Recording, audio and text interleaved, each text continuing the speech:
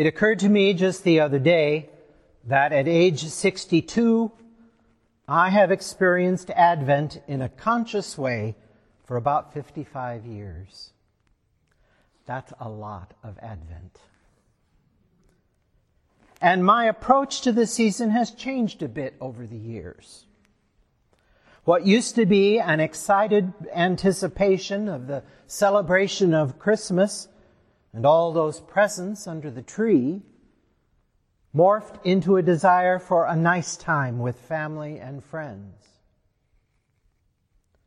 And now I find myself hoping for more global things, like justice and world peace and the elimination of poverty and hunger. And as my desired outcomes have changed, I've become a bit more jaded about the real possibility that I will never fully experience what I'm hoping for. I mean, after 55 years, you would think the longed-for Messiah would have come and actually set us free. Of course, as Christians, we believe that the Messiah has come, and we are being set free. But it seems to be happening on a different schedule than I had hoped for.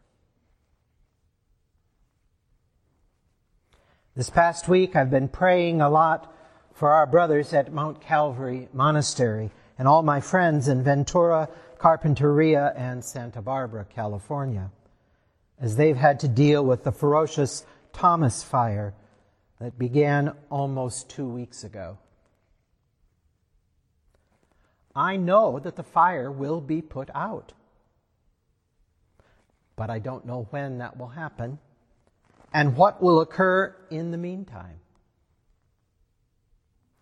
In a similar way, I believe that God will triumph over injustice and war and poverty and hunger. But I don't know when, and I don't know how that will happen either. But there are several things that I do know. I know that that fire will burn uncontrolled unless firefighters continue their efforts to keep it at bay. While there are many aspects of the fire beyond their control, the firefighters can make progress if they hang in there, because I believe that God is with them, calming the wind and eventually sending the needed rain. They will ultimately stop the fire. And I also know that injustice and war and poverty and hunger will continue to thrive if we do nothing. But if we do what we can, knowing that there are many aspects of the situation beyond our control, we can make progress toward a better world, because God is with us too, helping us to slowly overcome those forces that work against us. It is this kind of faith and hope that inspired the prophet Isaiah to say, "The Spirit of the Lord is upon me. He has sent me to bring good news to the oppressed, to bind up the brokenhearted, to proclaim liberty to the captives and release to the prisoners, to comfort all who mourn." Isaiah knew that Emmanuel, God with us, was acting on behalf of the people of Israel. And so he could say, "I will greatly rejoice in the Lord. My whole being shall exult in my God." Isaiah was completely convinced that the Lord God will cause righteousness and praise to spring up before all the nations. And Isaiah was not alone in his hope.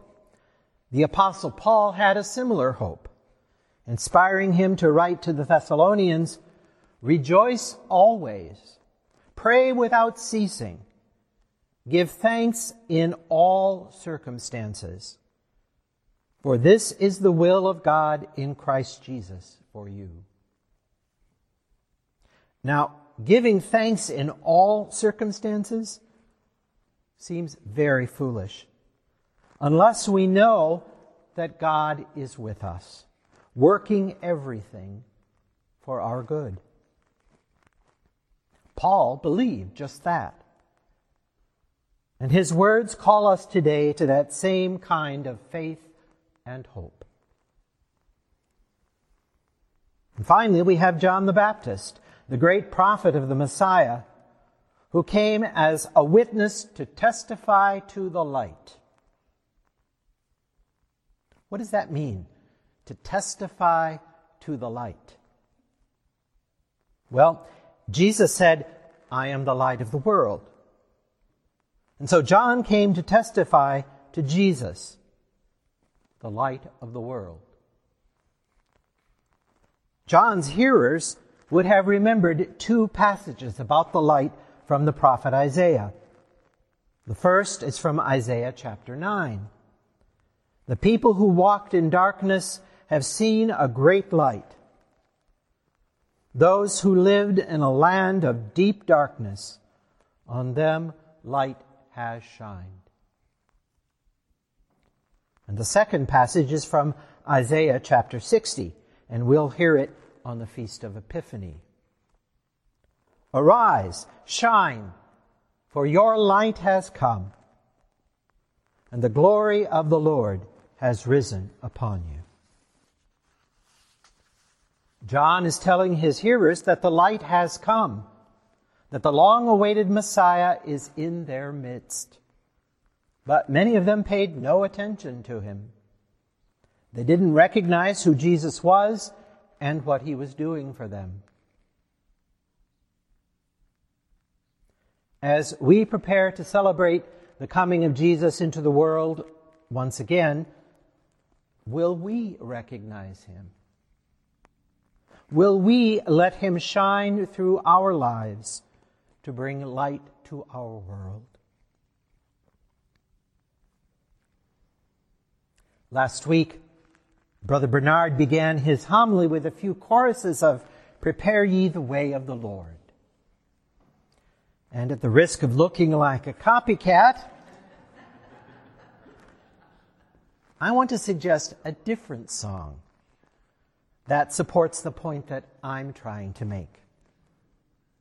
It's hymn number 490, "I Want to Walk as a Child of the Light." I've never thought of it as an Advent song before, but I think it fits very well. So if you will, please pick up your hymnals. They're underneath your chair. And join me in singing the first verse of hymn number 490.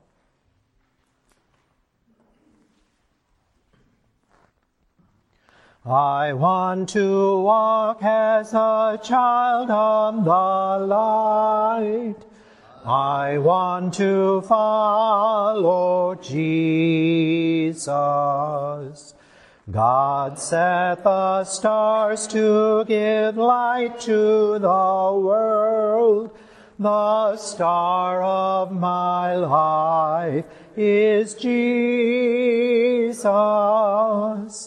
In him there is no darkness at all. The night and the day are both alike. The Lamb is the light of the city of God. Shine in my heart, Lord Jesus.